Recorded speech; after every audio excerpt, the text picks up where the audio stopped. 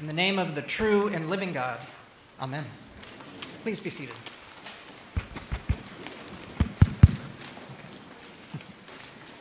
So I'm going to begin with a story that is actually not explicitly a Christmas story.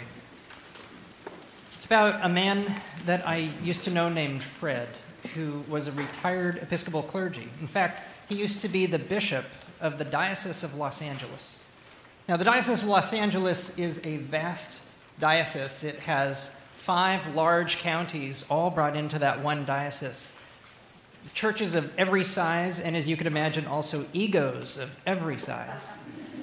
And Fred, if you knew him, was a slight, small in stature person, very down to earth, very humble. If you've been around bishops, they're bishops of all kinds, but many bishops are the kind of people where their feet don't quite touch the ground as they walk around. Fred was not like that. He was completely approachable. And a few years after he died, I came upon a book that he had written where he told some of the stories of the early experiences he had in ministry when he was newly out of seminary, newly ordained. And one of these stories he told about going to visit a family in their home. This family had a 4-year-old boy, and Fred knocked on the door. The boy answered, and Fred said to the child, "Are your mom and dad here? I'm here to see them." The child turned, stepped back in the house, and called, "Mom and Dad, Jesus is here." So like I said, this is not explicitly a Christmas story, except that this is the whole point of Christmas. Jesus is here. To our surprise, to our amazement, to our wonder, Jesus is here. This Christmas season, this whole season, if we're lucky, can be for us like walking in sacred space. By definition, what sacred space is space where the divine is present, where holiness is near. It's being in the presence of God. I hope that you've had that experience this year, this season, when the Christmas spirit has the power to sweep you up in a sense of joy and of awe and warmth.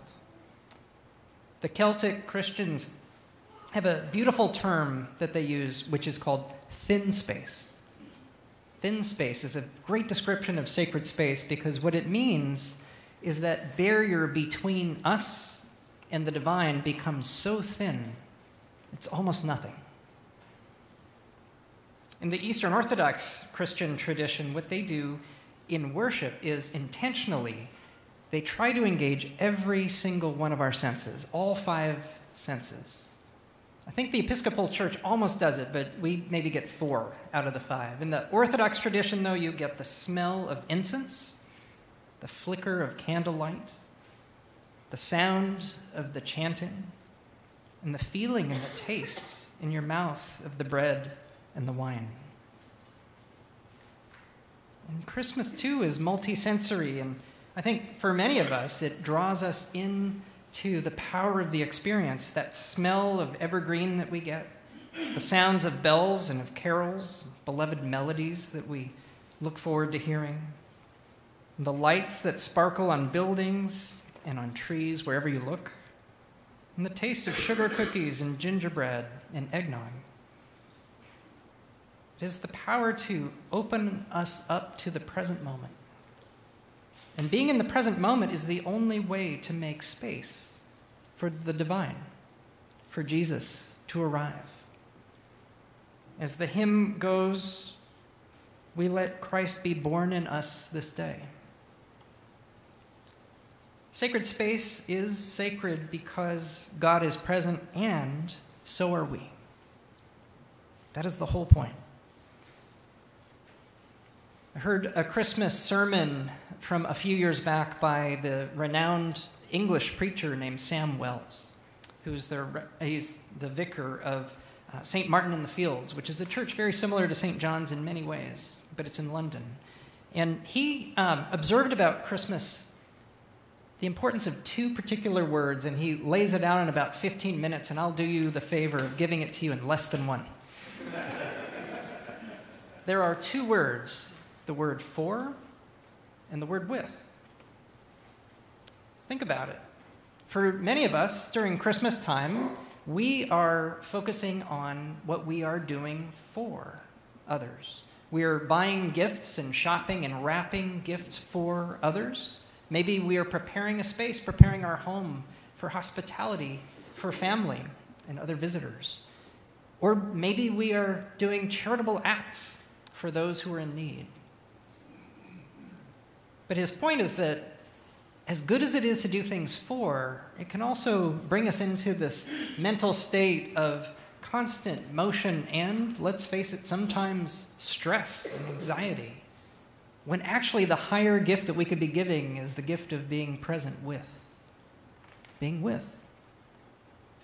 Sometimes it's easier to do something for, to give a gift to, than to simply be with somebody that you need to be with. Someone you love, or somebody you maybe don't know yet. Theologically, too, we think about Christmas sometimes in this transactional way of God has done this for us. In our faith, sometimes our prayer is to pray for God to do things for us, and maybe we think of praying so we're doing something for God, when really what God deeply desires, I believe, is for us to be willing to be with God and to welcome God to be with us. Sam Wells is right. And at Christmas, we are invited to break that open and to remember another word, the name of Jesus, Emmanuel, God with us. That is the point at the heart of it all. Perhaps even more wonderful than us being with God are those times where we are surprised, where we maybe get to be like Mary, the one who brings Christ to others. She was the bearer of the sacred presence, the presence that came among us. We need to know this night and every day that each one of us is given that gift of bringing the presence of Christ with us everywhere we go, bringing Christ into the world. So don't be surprised when you find yourself like Mary or like Fred, bringing the presence of Christ with you when you least expect it. Merry Christmas. Amen.